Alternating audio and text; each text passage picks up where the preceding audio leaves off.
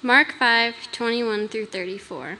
When Jesus had again crossed over by boat to the other side of the lake, a large crowd gathered around him while he was by the lake.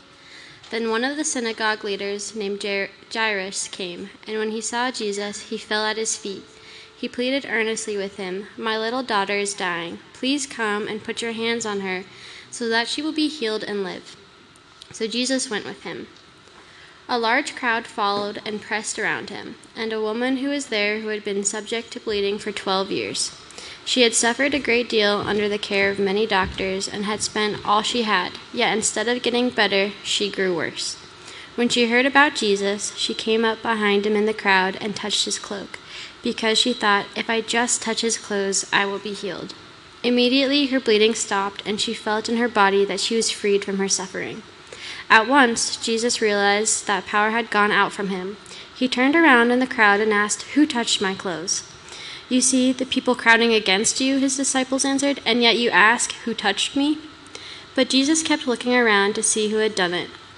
Then the woman, knowing what had happened to her, came and fell at his feet and, trembling with fear, told him the whole truth. He said to her, "Daughter, your faith has healed you. Go in peace and be freed from your suffering."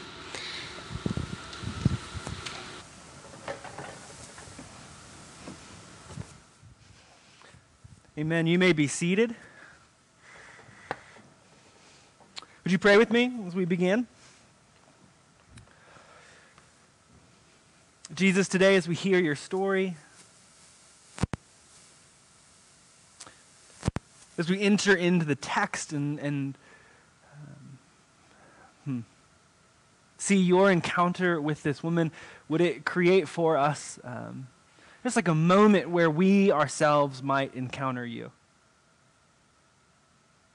We come in here with different experiences, and those experiences shape how we might see you, how we might feel about connecting with you, how we might feel about this place. And so as we hear this story, would it be a new experience that helps rewrite and redefine and recreate experiences?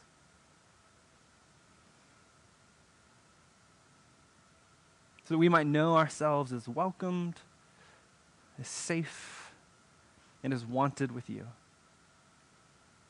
Jesus, we pray these things in your name. Amen. Amen. Well, welcome everybody. My name is Johnny. I am also one of the pastors here. It's very good to have you. Who here has read or maybe seen the Narnia movies and or books? Oh, yeah. I was going to say, this is a Christian community. Narnia is like second to the Bible, I think. Every week I've tried to wrap myself out about how nerdy I am, so now we're going to do it with Narnia. If you've not read Narnia, very simply, it's a magical world of talking animals, and this really simplifies the whole plot of the story. It's a magical world. You get to it from a closet. There's talking animals. What's there to talk about? And one of the central characters, or maybe I should say the most central character in this whole story is Aslan, who is the lion. And I talked about Tolkien recently, and so I'm going to show you this meme that sums up my favorite understanding of Tolkien versus C.S. Lewis. Tolkien, a very sophisticated writer. C.S. Lewis, Jesus lion go rawr. Aslan is the Jesus lion of the Narnia story. And all throughout the books of Narnia, all throughout the text, all throughout the history of the world, Aslan is the Jesus character. Aslan roars the universe into existence. Aslan sacrifices himself on an altar of stone to rescue the world. Consistently, Aslan shows up as the Jesus character. And in the very final book of Narnia, book 7 of The Last Battle, Aslan has not been in Narnia in a while. And there's a king who is ruling, who is a good king. His name is King Tirian. And he's ruling Narnia, and he's never met Aslan. He's heard stories. He's grown up on these old tales of this Jesus-y lion and longs to meet Aslan, but never has. And one day, he is sitting by a tree with his friend Jewel, who's a unicorn, as they are, and they're having a conversation, actually, about how they have heard rumor that Aslan, the Jesus lion, may be coming to Narnia.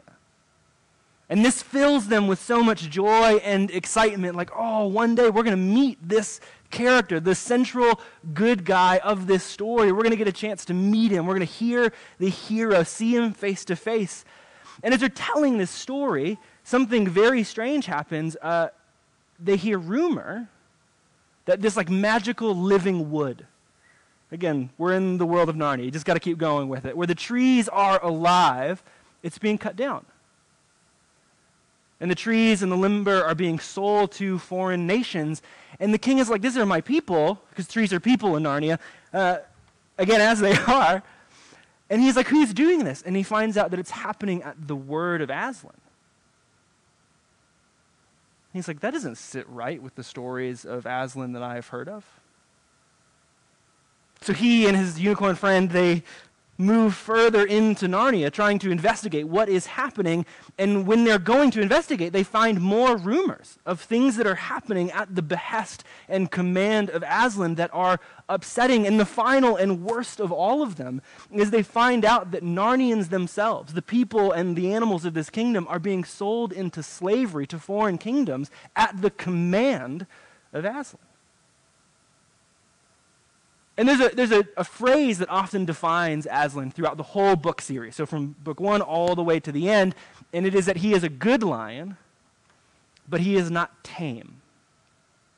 And so every time they hear that something bad is happening throughout the land of Narnia, they justify it by saying, well, he is not tame.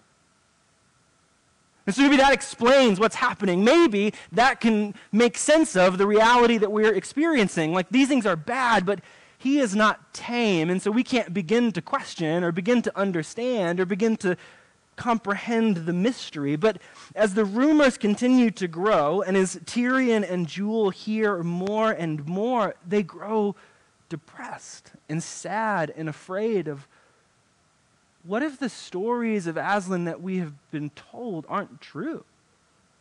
Because there's something about these new narratives, these new stories, these new rumors, these new actions that are being done in the name of Aslan that don't fit the old stories. And so what if something is wrong in us?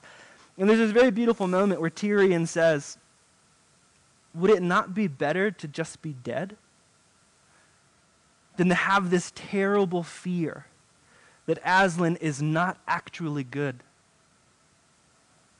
He compares it to seeing a sun rise that was actually a black sun, and Jewel, the unicorn, says it would be like drinking dry water. Something would be so wrong. And it would be better to be dead than to face this terrible reality that Aslan may not be good. So Tyrion is faced with a question and a growing fear. What do you do with this new character named Aslan that you are meeting? What do you do with the growing fear and discontent and frustration that you are experiencing? Do you live with it and justify it and just say, oh, this must be the true Aslan? I'm hearing stories and rumors and lots of people seem to believe it, so do I just go along with the story and believe that this is who Aslan is? Or do you go and challenge the lie or the fear? Do you go try to find Aslan and find out whether or not this is truly who Aslan is?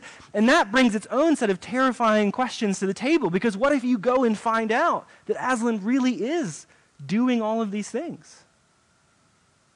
It might unmask something. It might reveal something as false, but it also might confirm your worst fears. So what do you do when you need to connect, when you need to face the truth, when you need to have a conversation, but you are terrified of what that might reveal? We are in a series right now called Brother, Sister. And this series is all about exploring our spiritual attachment to God. The question that we're asking is, how do we relate to God? How do we connect to God? How do we associate with God? Because for all of us, regardless of whether we answer that question in the positive, that we attach ourselves to God in really secure and really healthy ways, or we feel much more insecure. For all of us, there's this opportunity on the table to develop more secure attachment, deeper connection. So we're asking ourselves, how do we do that? How do we connect with God? How do we develop that kind of attachment? And this week, I don't know if you listened to it, but this week, Heather's podcast, Spark, which is like our midweek podcast, she interviewed therapist Robin Ray about attachment theory, and they had this really great conversation where Robin said, experiences rewrite old experiences.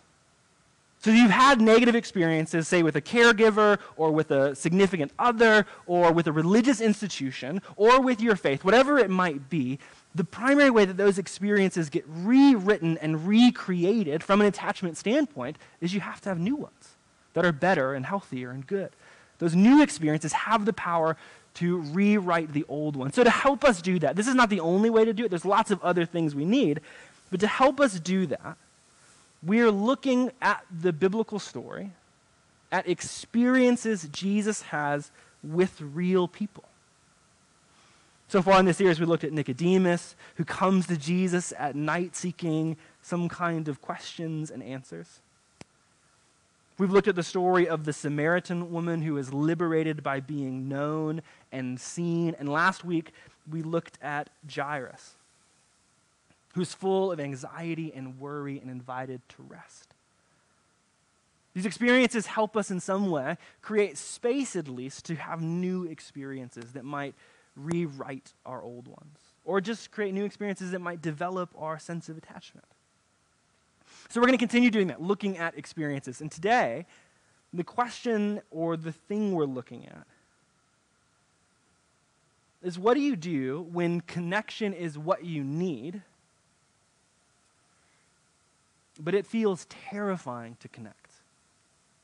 Like, we need to connect with God. We need to develop relationship. We need to secure our attachment. But to do so feels terrifying. Like, it provokes all those worst triggers in us. Maybe because the experiences that we have been negative or damaging, or because the stories we've heard, or because our history is that way. So what do you do, and how do you begin to connect when it feels so frightening to do so?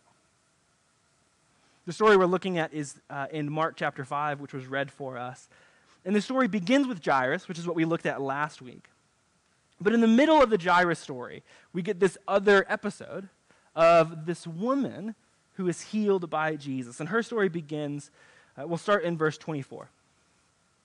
Jesus hears from Jairus. He gets up to go with Jairus to heal his daughter. And it says, so Jesus went with him. And a large crowd followed and pressed all around him. And a woman was there who had been subject to bleeding for 12 years. She had suffered a great deal under the care of many doctors, and she had spent all she had, yet instead of getting better, she had grown worse. We don't know a lot about this woman. Scriptures don't tell us exactly what her condition is, but we know that she has been suffering from a bleeding condition for 12 years. It's a long time. She's been sick for 12 years, and she has sought care from doctors, but nothing has worked. In fact, it says that she has suffered under the care and gotten worse. Now, if you've ever had a chronic condition, or you know someone who's had a chronic condition, you probably read this and you can just immediately feel some of the pain and frustration that would come with this experience. It is so painful and frustrating to feel like your body does not work.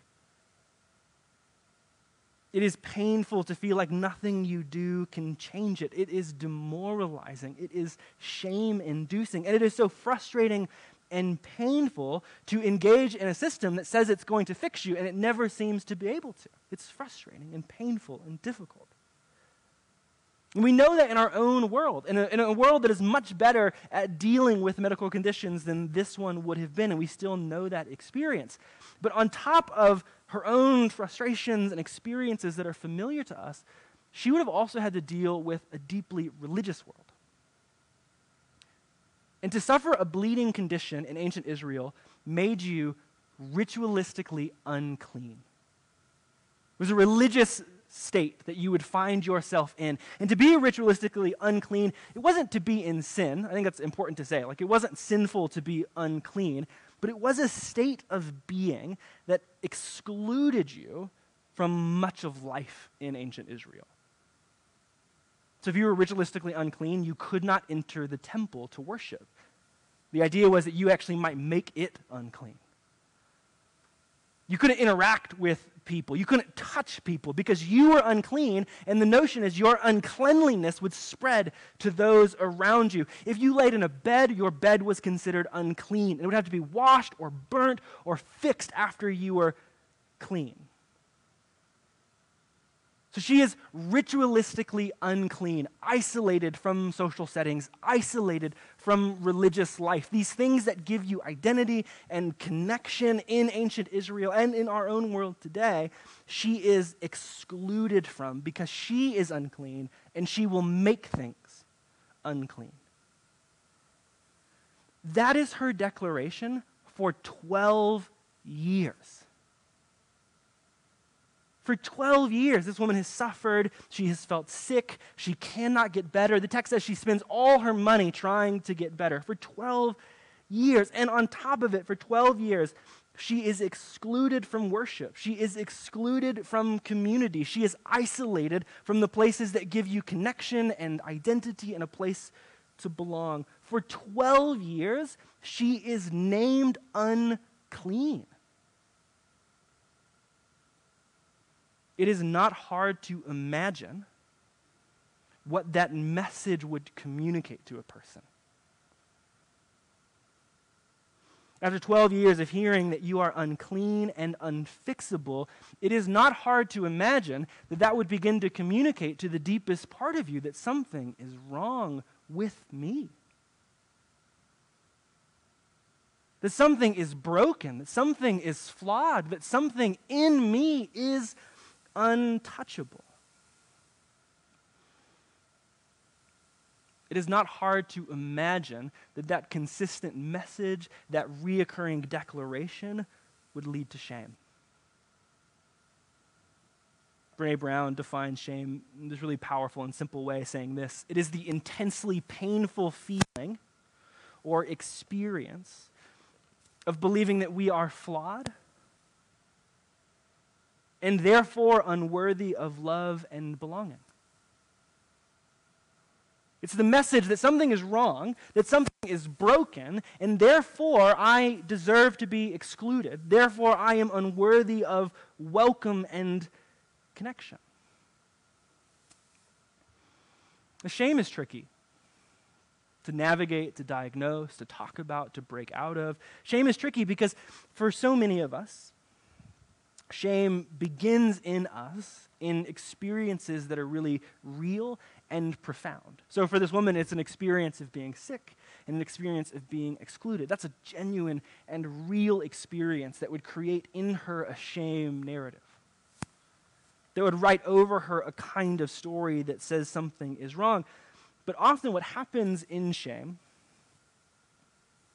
is that when we've lived in shame long enough, we begin to interpret or even act out of shame, which then goes to further contribute to the shame that we often experience. In small ways, you see this all the time. Think about like if you're nervous about entering into a social setting, and you're like worried about what people will perceive you as and how you'll be perceived in a social setting, and so you're like, to get comfortable, I'm going to drink a little bit more than I normally would. And then you embarrass yourself in a social setting, and it's like the two things then work together to communicate shame. So you felt shame about entering the space, and then you feel like I embarrassed myself in that setting, and you're like, I feel additional shame. Right? In shame, we can often do things that contribute to our shame. Sometimes we get caught in something, and we can lie. I feel like oftentimes that lie then confirms the worst feelings that we've ever had in ourselves. Can feel weird about an interaction, right? And then you like text later to solve the interaction and maybe say too much or expose too much, and you feel shame in that interaction. I've done that many times. So you have this feeling of shame, and then often what that feeling does is it leads us to act in ways that further the feeling of shame. Begins this tricky cycle. But then when you feel shamed, here's the most tricky part about it. When you feel experiences of shame or do things that are shaming, the go-to technique is to hide from the shame, to avoid connection with others so that they don't find out the shame that you've had and the ways that you've exposed yourself to shame. Shame is rooted in a fear of connection, and so we hide from connection in order to protect ourselves from shame. So instead of being known, we try to hide our shame away. And you can do that in so many different ways. You can do it by physically hiding away and being like, I'm going to isolate myself from community and social settings. My favorite way to hide shame is with self-deprecating humor. You just like expose a little bit, right? And then it's like, oh, people have seen it, but there's so much more underneath the self-deprecating joke that stops being seen. You can lie, just cover it up. But like the action, the problem with hiding is that it so often confirms the shame. We stay away from people and begin to believe that we stay away from people because we should or because we're unwanted. We lie to hide shame, and then the lie feels like it confirms the very shame that we are experiencing. Or we make self-deprecating jokes, and it confirms like the very worst thing about us. The comedian Hannah Gadsby in her special Nanette has this really beautiful line about how she's done doing self-deprecating humor. And she says this. She says, I built a career out of self-deprecating humor. And I don't want to do that anymore, because do you understand what self-deprecation means when it comes from someone who already exists in the margins? It's not humility, it's humiliation. So we make a joke or we do these things to hide, and what it actually does is it feels like it makes us less. And this is what makes shame so tricky, is that it creates a cycle that traps us into ever-growing feelings and experiences of shame. And the longer that we live in that cycle, the harder it is to escape from the feeling that something genuinely is wrong with us, that we are not genuinely unwanted or dangerous or beyond repair. And this is where that woman has lived for 12 years. And it is what makes this next moment in the story so marvelous and strange. In verse 27, the text says this. This woman who has lived in this system and cycle for 12 years, because she had heard about Jesus, because she had heard some good news rumor, she came up behind him in the crowd and touched his clothing. Shame makes us afraid of connection. It tells us that something in that interaction will go wrong. But like King Tirian in the story of Narnia, she's also heard good stories. She's heard that something else might be possible, and so somehow this woman who has lived in a shame cycle musters this immense amount of courage to venture into the world and to touch Jesus. And in verse 28 it says, her bleeding stopped immediately, and she sensed in her body that her illness had been healed. She mustered every shred of courage and bravery and maybe just desperation to overcome that feeling of shame. She reaches out and touches Jesus, and she is healed. But then it says this, Jesus also sensed it. And in verse 30 it says, at that very moment, Jesus recognizes that power had gone out from him. He turned around in the crowd and said, who touched my clothes? If you've been living in a shame cycle, I feel like this is the moment that your shame has been waiting for to trigger. You touch his clothes, and all of a sudden he starts looking for you. You don't know Jesus' intention. You don't know what he is going to do. And so it says in the text, verse 33, the woman full of fear and trembling came forward, knowing what had happened to her. She fell down in front of Jesus and told him the whole truth. It's just like you can feel the anxiety if you've known shame and you've had this interaction. You've reached out with your risk and your courage, and then all of a sudden, this tensious moment gets created where you're like, oh, the hammer is going to drop. He's going to see me. She's waiting for the worst, and then in verse 34, it says, he responds, daughter, your faith has healed you. Go in peace, healed from your disease. This moment is so fascinating to me. Why does Jesus do this? Why does Jesus create this moment with her? Why does Jesus create almost like this spectacle with her? He knows the power has gone out of his body, which means he probably understands what has happened. Like he understands that something has occurred, someone has been healed. Why create a moment that centers her in this space, right? That creates this weird moment where she's going to be seen. Why do that? I think it's because a moment of connection is what she and those who are watching need. As we just talked about, shame is rooted in this fear of connection, and so much of what happens in shame is about perception. It's about how we perceive ourselves. It's about how we believe that we are perceived by those around us, and it is how we are perceived by those around us. And I think that is actually why Jesus makes this moment public. Perception has to change for shame to be undermined.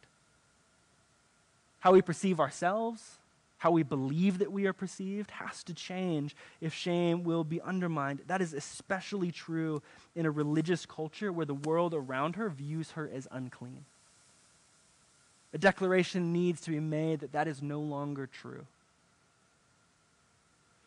In that world, to touch him would have been considered a wrong action because she would have made him unclean. I think even for Jesus' own sake, Jesus could have avoided that, avoided the contention of that, avoided the shame that he would incur himself in that moment. Jesus could have hidden that or even condemned the action in front of all of those religious people. But instead, Jesus makes it public, not to shame her, but to identify with her and call her daughter. In this very simple act and in this very simple public moment, Jesus absorbs the cultural shame that she carries. Biblical scholar Mark Baker says it this way: Jesus countered shame with loving acceptance.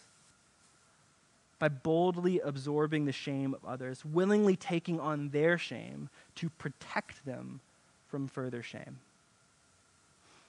We see this all the time throughout the Bible when people have been excluded, that Jesus steps into a kind of relationship with them that changes the way they are viewed by those around them. So if you think about the story of Zacchaeus, Zacchaeus is the wee little man up in a tree. Have you ever heard that song? Zacchaeus is a tax collector. He is scorned by the people of Israel. And what does Jesus do? He makes a public display of eating with him, of going to his home to be present to him. And in so doing, Jesus incurs shame, but alleviates the shame that Zacchaeus would have experienced culturally. In the story that we will look at next week, the woman who is accused of adultery and dragged before Jesus to be murdered, Jesus absorbs her shame and stops her from being executed. Jesus has this consistent habit of stepping into places where people are excluded and identifying himself with them. Absorbing the shame that they carry in a moment, absorbing the shame that they carry in culture, and taking it from them. Sometimes in church theology, we call this substitution.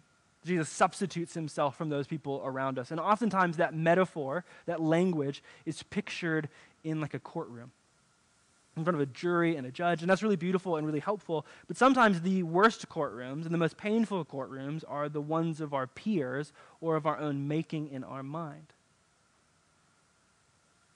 And in these stories, Jesus is substituting or identifying with the victims or the shamed or the condemned. Standing with the accused and saying, they are mine. And to condemn them is to condemn me.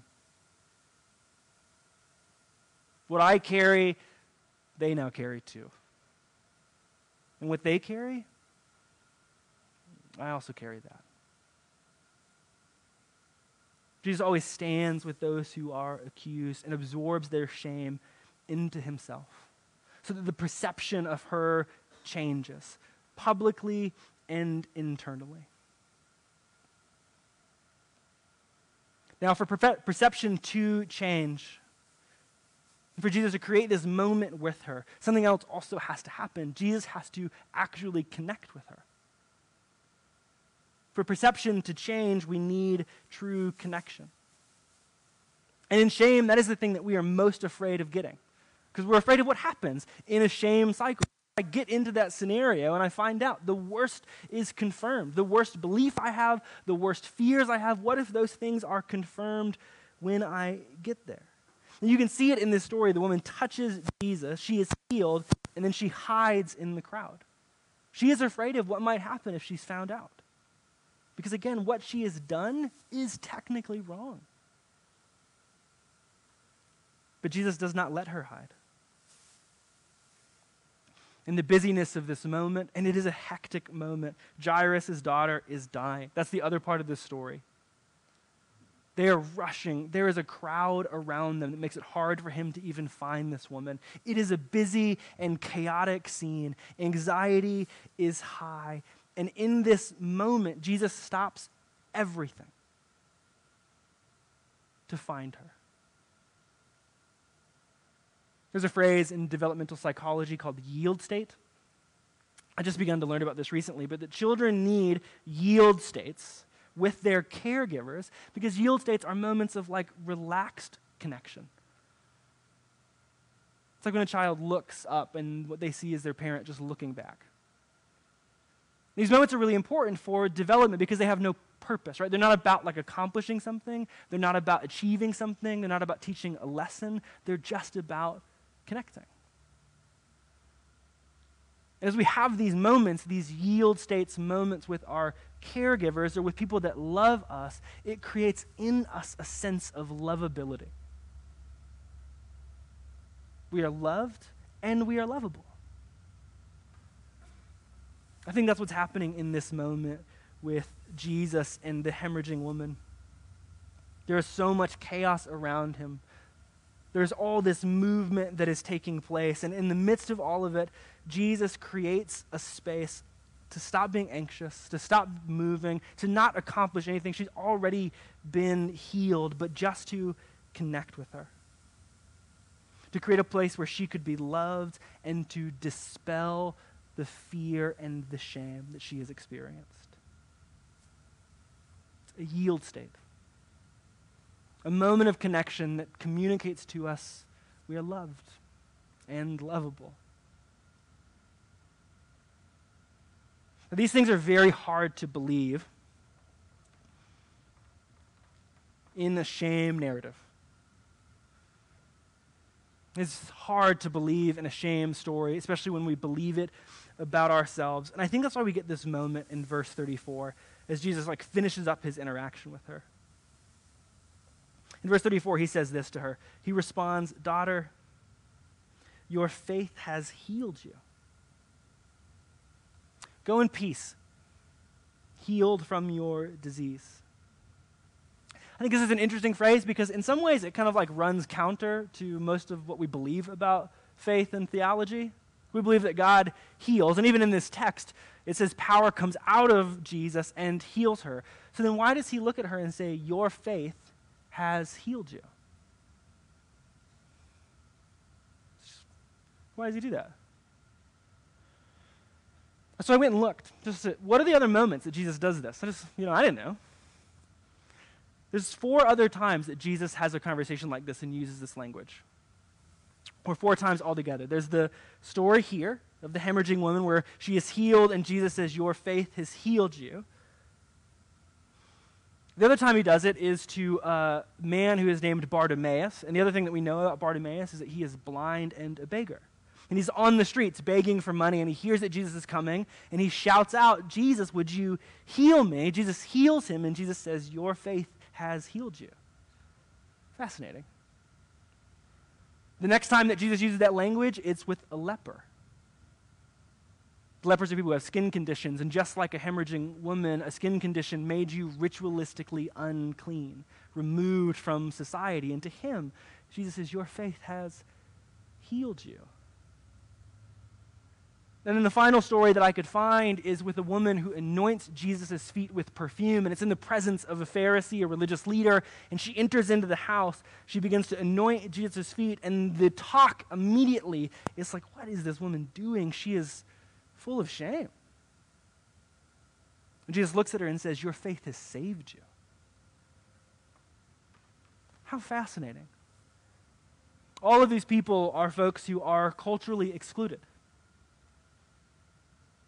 who for some reason have religious narratives written over them that say you do not belong, you do not have access, you do not get to be in these places, you do not get to touch what is holy because you will defile it. They are people who are removed and pressed aside and pushed into the margins. And to even enter into holy places is to shame it and defile it. And to each of these people, Jesus says, your faith has healed you. And I think the reason for that is that it is a mighty act of courage to risk and trust when everything around you says you do not belong. When every story around you has said you will ruin this place, when every story around you has says you are unclean, you are broken beyond repair, you do not belong, it takes a mighty act of bravery to say, I'm going to try anyways. A mighty act of maybe even desperation to say, I'm going to follow him in the crowd and just touch his clothes, because I've heard some stories that may be different than the ones that are being told to me by the people around me. It takes courage to believe that you are welcome, let alone forgiven, let alone able to be made whole. Christian therapist Crispin Mayfield has this really beautiful quote where he says, what a risk it is to speak our pain aloud. It is downright perilous to take a chance with the most powerful being in the universe. It is downright perilous. But when we don't take the risk, we rob ourselves of the chance of experiencing God's compassion. There's a text in Hebrews 11, which is often referred to as like the Hall of Fame. It's these stories of people who have done these great acts of faith. And it's this beautiful chapter about the actions of faith. And it has this like consistent liturgical refrain. By faith, blank did blank, right? That's the phrase that keeps happening over and over again. By faith, Noah built the ark. By faith, Abram went into a land that was not his own. By faith, the Israelites passed through the Red Sea. And right in the middle of it explains Hebrews 11:6. Without faith, it is impossible to please God. Because anyone who comes to God must believe that God exists and what? That he rewards those who seek him. Faith is believing, despite all other stories, that God would like you to come to him.